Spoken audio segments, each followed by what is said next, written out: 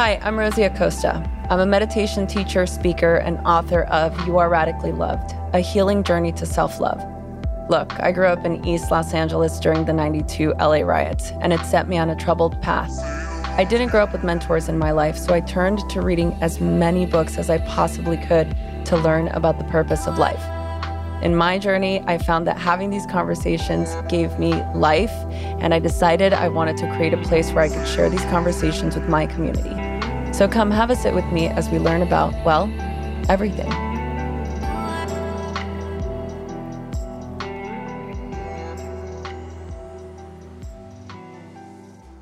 So hello, everyone. Welcome to another amazing episode of Radically Loved. I'm standing in for our host today, Rosie Acosta, who is over at Headspace, creating some wonderful new content for you all. And so today we are so honored to have a special guest here, Abby Morgan. Abby is a playwright and a screenwriter. Her plays include, among many, I'm not going to read them all, but there's so many here that I'll just mention: Skinned, Sleeping Around, Splendor. And she's also writing for television, and some of that work includes My Fragile Heart, Murder, Sex Traffic, Tsunami. She has several films currently in development and has won a number of awards, including BAFTAs and an Emmy for her film and TV work. And so today we're going to discuss her book. It's called This Is Not a Pity Memoir, and I'm going to hold it up because I love the cover, just so y'all can see. This is not a pity memoir. And it's a story about love and family. It asks so many poignant questions. How do you bring back someone who relies on you for recovery and yet no longer recognizes you at all? How do you reckon with the shared years that came before? And most of all, how do you navigate this new life together? Just brief little synopsis, and then we'll dive into our conversation with Abby. She returned home one day to find her longtime partner and father to their two kids collapsed on the bathroom floor. Jacob, who had been undergoing treatment for multiple sclerosis, had suddenly experienced a series of seizures and had to be put into a medically induced coma. As he slowly regained consciousness after 6 months, he made tentative steps to communicate with those around him and grappled with the host of issues that had been triggered by the damage caused to his brain. But while Jacob recognized his family and friends, he didn't believe that Abby, standing in front of him, who had sat by his hospital bed, juggled care of their children, and liaised with his slew of doctors as he slipped between life and death, was, in fact, his Abby. Instead, he saw a woman whom he believed to be an imposter. Abby, welcome to the show. How are you doing today? I'm great. Thank you for having me on. It's really lovely to talk to you. Yes. And so I was saying just before we hit record that I've been really looking forward to this interview for many months now. This came across my purview in the summer, and I told Rosie right away, we have to have Abby on. This story is, of course, I want you to speak to this, Abby, but to me, it reads like a script for a drama or a TV show. It almost doesn't feel real, but it is very real to you. It is your life. I think I would love to start off with talking about the title. This is not a pity memoir. What made you choose this title? Well, it was interesting. I think, when a book goes out into the world, you have to really, you scroll through Amazon and you see there are so many amazing titles. And so really it was a conversation with my book agent who really picked up on a really key story at the heart of the book. A lot of the book is, whilst Jacob is grappling to work out my identity, it forces me to go back through our relationship and right back to the beginning and the first time we ever met. And I actually met Jacob at a dinner party in a way we often meet people, in our life-changing moments. They often happen in the minor, not the major.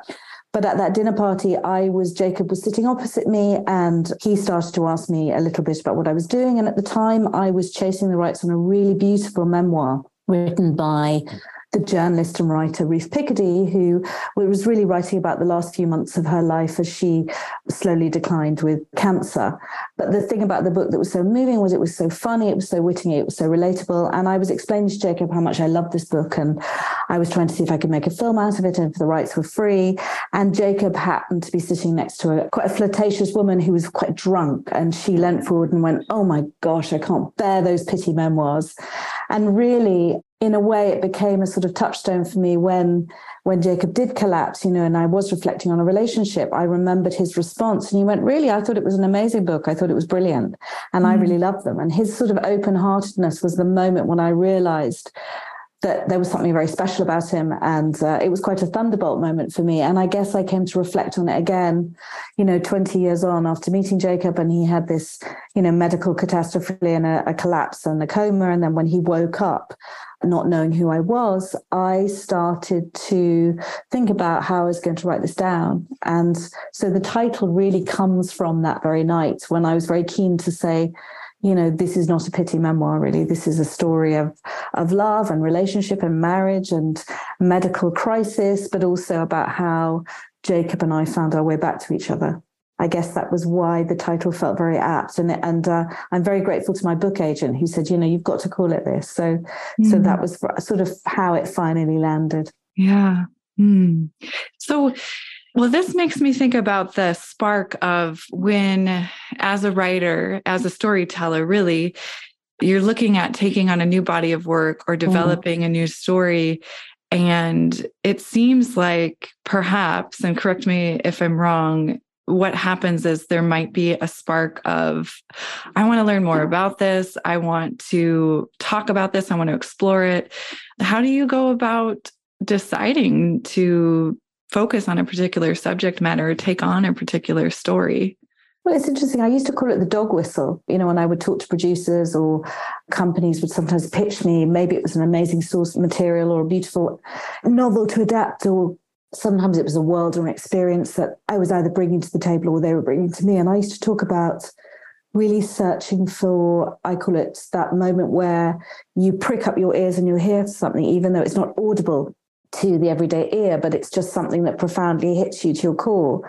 I mean, I would say that when I was hit with this experience, the writer in me kicked in me, and more importantly, the screenwriter. And I think if you've ever had a writer in the family or you've known a writer, you know that there's this kind of icy chip in us all, which is that however bleak an experience is or terrible an experience is, there's always that critical voice sort of looking at it slightly in a Nora Ephron way of it's all copy, it's all material. And so I think in a way I had to apply the same rules that I applied when I look at any piece of material, which is I had to think, well, is this interesting? Is this going to say something that I didn't realize or experience before? Is it going to make a reader prick up their ears and listen? And I use myself as that barometer. I think what is making me wake up? And I think such a profound and kind of extraordinary thing was happening. I say this in the context of, we've just, as a globe, we've gone through this massive pandemic and everybody has their extraordinary stories of grief and loss and pain and medical crisis and tragedy and survival. I don't think it's a particularly huge story. I do think there's something extraordinary in its ordinariness, and that's something that looks very simple in terms of, Jake and I had a very normal life together. We had 2 teenage children. I realized that in a moment, everything that I'd based my whole life on, the whole brand of family, the whole heart of who we were changed in a backflip. And I'm always looking for that moment when I am searching to write something. I'm looking for something where I can feel there's a thesis somewhere in there. There's something to be found, some transition that I as a writer will make, and therefore hopefully bring an audience or a reader along with me. Because of course, as a screenwriter, I'm always thinking of an audience. And so it was very different for me to think in memoir terms. And actually what I loved about writing the memoir was there was an immediacy to it. There is a kind of quiet trust and transaction I'm doing with a reader where I'm saying, can you come with the chaos of my mind here? Because I think the other very key element to this was that I wasn't just writing this because I'd been commissioned or that the check was going to be great when I finally delivered, or, I'd fallen in love with some actor who was going to play that lead and I wanted to do the best for them. I was writing it to kind of hold on to my mental health and, and find my way back to my soul and find my way back to somebody and try and understand how this had happened to us as a family, to us as a couple, and to Jacob, and really what was happening to me within it. So that also became a really important reason to write it, was just trying to make sense and find form within the chaos of an experience. Yeah. The last 2 years have been crazy. We've never experienced anything like this in our lifetimes. We never experienced such an effect on our mental well-being. Unfortunately, a lot of us have been beaten down by anxiety, stress, and poor sleep due to all the uncertainty in the world. And if you're a working parent, you've had the extra difficulty of keeping your kids occupied 24/7 while trying to work from home. It's not an easy task. So if you're feeling extra exhausted and burnt out, you're not alone. There are tens of thousands of people in a similar place right now. The question is, what can we do to enhance our mental well-being? One critical thing I'm advising all of my family and friends to take is Magnesium Breakthrough Daily. Here's why. Stress and anxiety deplete your magnesium levels. Low magnesium levels then contribute to more anxiety. It's like a vicious cycle. By supplementing with Magnesium Breakthrough, you can break that cycle because you'll be getting 7 unique forms of organic full-spectrum magnesium for stress relief and better sleep all in one bottle.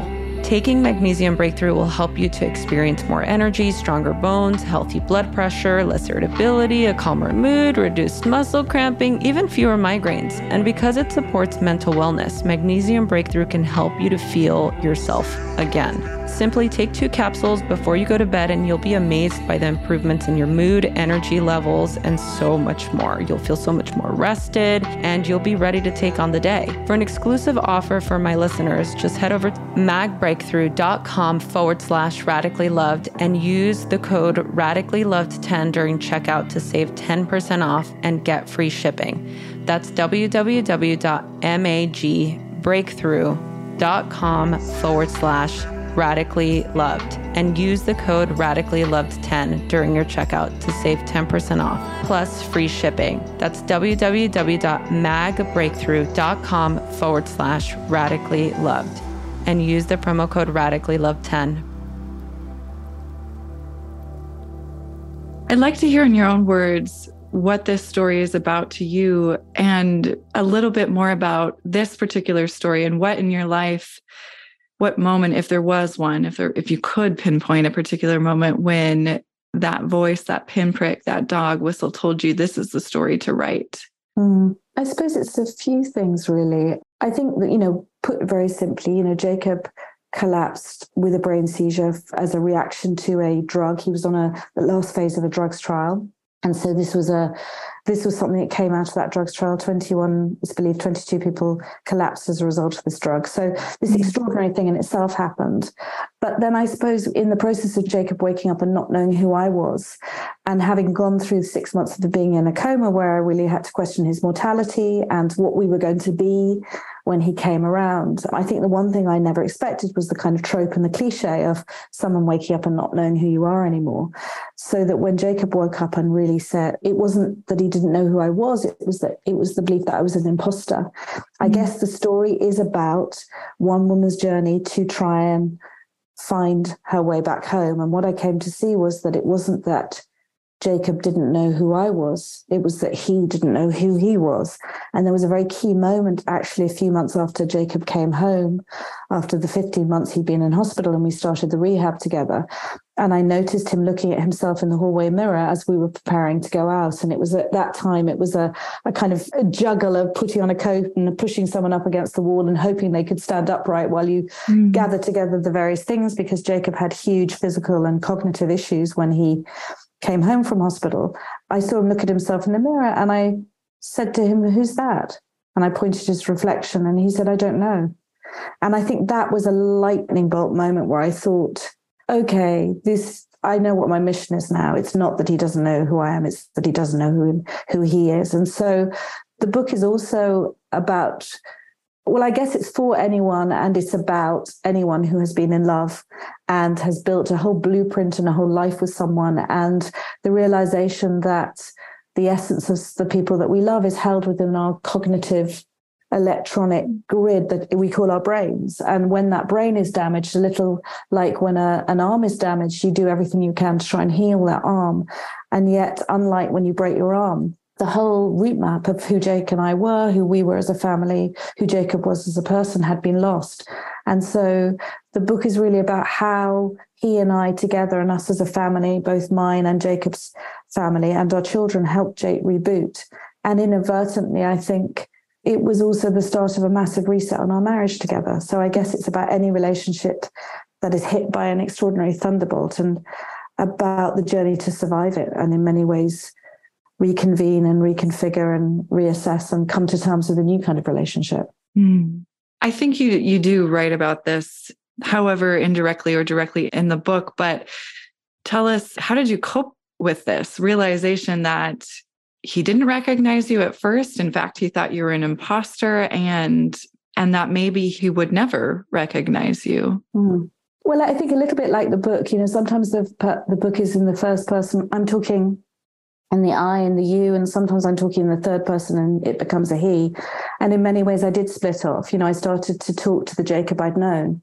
And every time, when Jacob first knew and woke up and didn't know who I was acutely aware both of two things: how shocking and terrifying it was, but also I kind of in the back of my head could feel Jake's voice going, I can't believe this. And me kind of feeling like, I can't wait to tell you this. You're not going to believe it. It was so ridiculous and bizarre, and there was so much comedy to it, if I'm absolutely honest. The first time he didn't recognize me, I'd presented him, it was Valentine's Day, and I presented him with a cheesy red balloon heart. I talk about this in the book, and I tied it to the end of his bed, and when he looked at this balloon, I saw this look of utter embarrassment and horror on his face, because he didn't know who I was. It was like I was some kind of weird stalker lady. And I kept on thinking, he's going to just find this so funny. So I think humor really helps. And I hope it's running through the heart of the book. But also, when you build a life with someone, you leave your blueprint together. You build a house, you choose fabrics, you choose furniture. And then more than that, you mix the DNA. You mix the very DNA. We were fortunate enough to have at the time a 14 and a 16-year-old. And so I had very visible evidence of Jacob and who he was and who we'd been together through them. And so, I guess it was this, I survived by leaning into my children, who were the most amazing running partners, leaning into all the people who knew him. And I guess leading into the memories and the experience that I had with Jake. I think what I've come to realize is that the fight to survive is really profound and at the heart of all of us.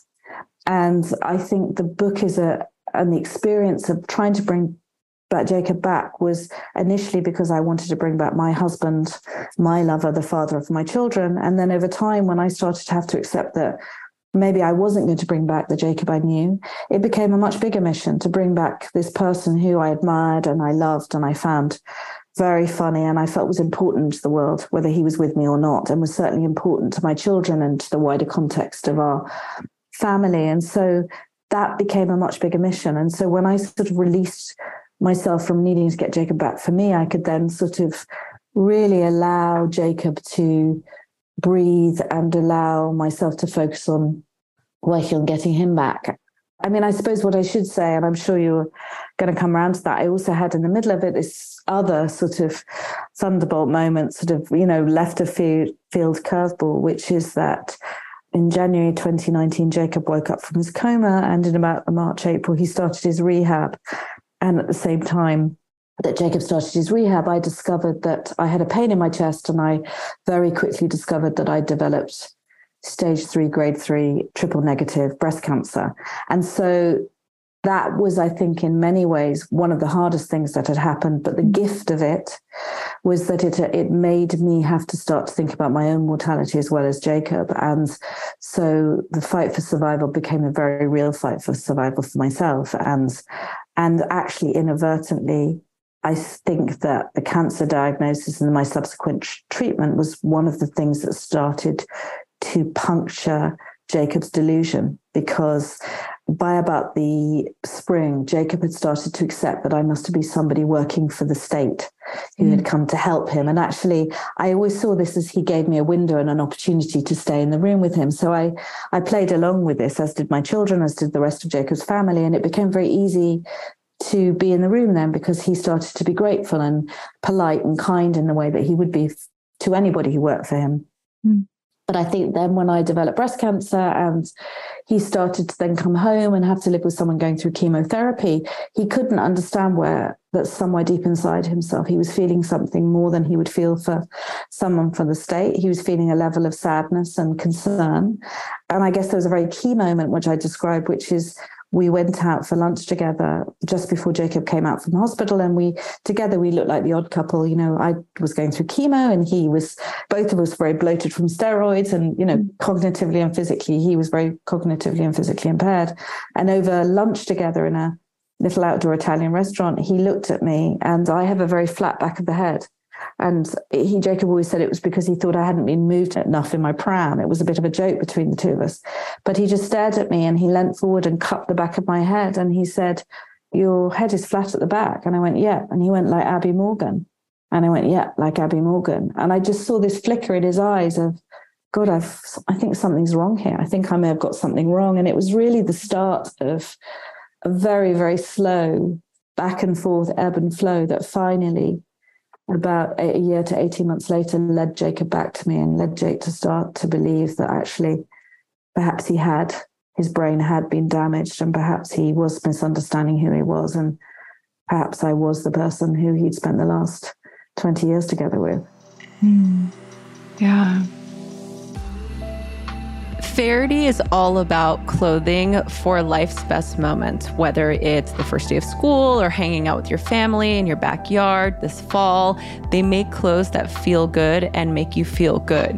This company was founded by twin brothers Alex and Mike, and they grew out of a long-time love of surf, mountains, road trips, and beach bonfires. You know that feeling. For me, it is very SoCal. One of the reasons why I love Faherty so much is because they are so passionate about the craftsmanship and sustainability. And for any of you people out there who are not into fast fashion, I'm not, but I know that other people might be. I'm really about working with brands or buying brands that are really focused on sustainability. Every piece is designed to be a lifetime favorite. In fact, their clothes gets even better with age. I've had some of their pieces for many years now, and one of my favorites, which I've talked about on the podcast before, is the One and Done jumpsuit. It is my absolute favorite. It's the easiest outfit to put together. I can dress it up, I can dress it down, and the material, I'm not kidding, just gets better with age. And right now, Faherty is giving all of our Radically Loved listeners 15% off of every order. You heard me. You get 15% off of your order. Just head over to fahertybrand.com/loved and use the promo code LOVED at checkout to get this deal. That's code LOVED at Faherty brand. That's FAHERTY brand.com/loved for 15% off. fahertybrand.com/loved. I can only imagine, and you do discuss this in the book, the tremendous amount of support. I mean, this isn't something, of course, you mentioned your children, that you did by yourself. But I mean, I can only imagine, yes, going through chemotherapy, writing a TV script, and then the onslaught of COVID. I think this is a two-part question, and also a follow-up question to what you just answered for me is staying sane through that and managing all of that at the same time as managing Jacob's recovery. So that's the first part of the question. And the second part, I think I am curious to know if, looking back retrospectively, would you do anything differently? Well, the first part of that question was that, yes, I had a tremendous amount of help. I felt incredibly fortunate to have the family that I had, to have the family that Jacob had. We're very close. But that's not also to say that something like this is a grenade in a family. You know, it's incredibly hard to always get it right. And that probably will nod to my second answer to the second half of that question. But, you know, I think we survived in so many ways. And I think I was incredibly unfortunate as a writer. You know, the screenwriter in me was able to work, it's always been where I've gone to at the darkest times. Writing for me has always been a huge sanctuary and a resource for me to express myself. And I may be writing about the lives of a British Prime Minister or, you know, 1950s newsroom or a tsunami, but often I will find something personal, something universal in it that I can relate to.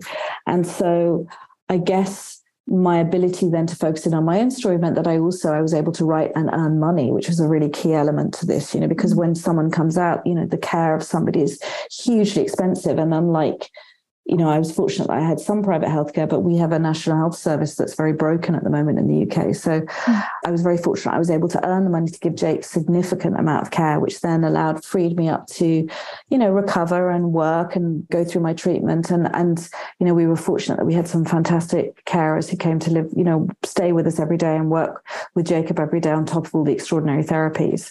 I think it's a very interesting thing. I'm doing some legal processing of what's happened to Jake. So I'm reflecting back in a very kind of legal way of what's happened to Jacob. And it's causing me to now where we're at a place where I feel we're on dry land. I realize there's another level of trauma and experience and analysis to go through.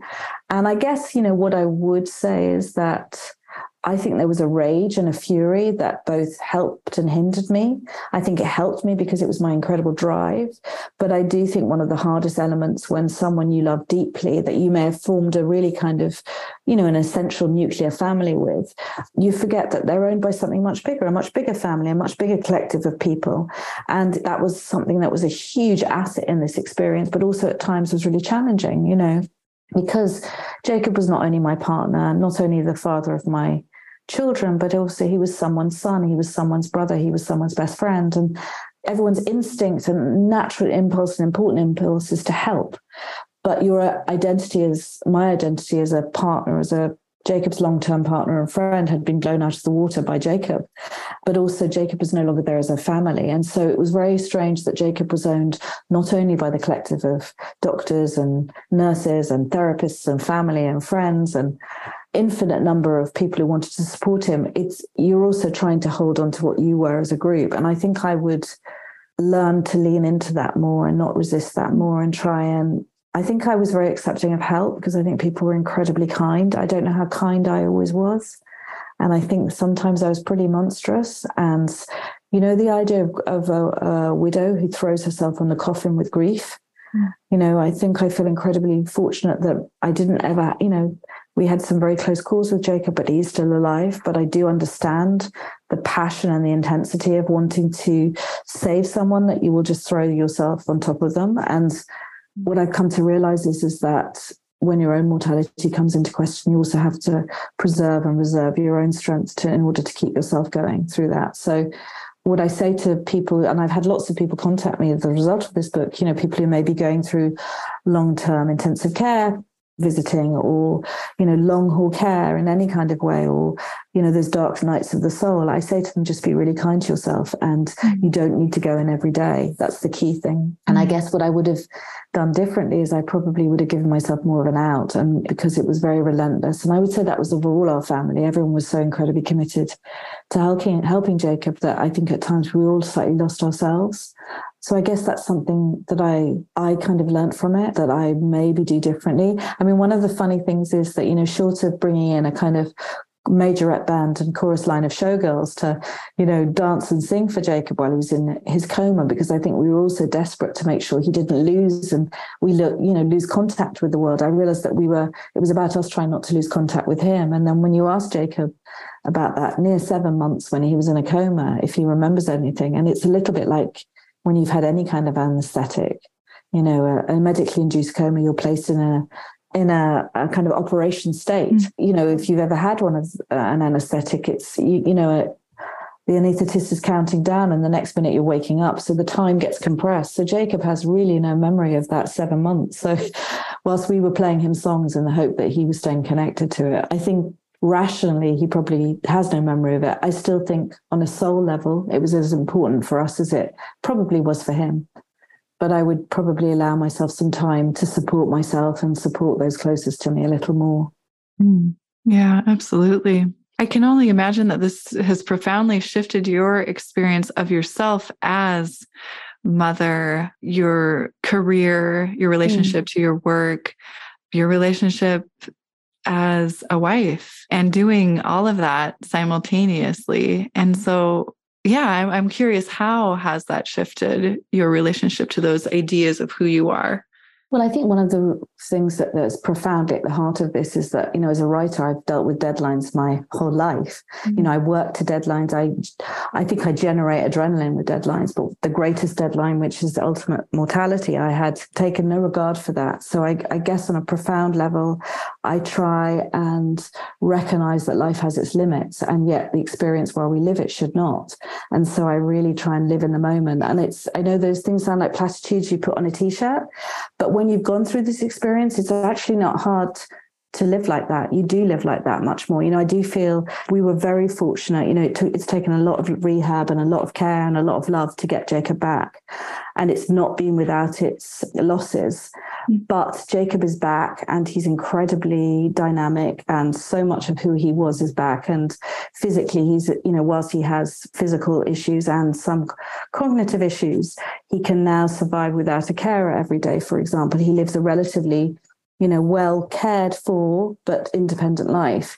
And there's a joy to that every single day. There's a joy when I pick up the phone to him and he answers now, and he's funny and witty and the person that I knew. And so that's very grounding, and that keeps me very centered. So I guess what it has done is it's made me, it's the old adage, when you're facing your death, you don't think, God, I wish I'd spent more time in the office.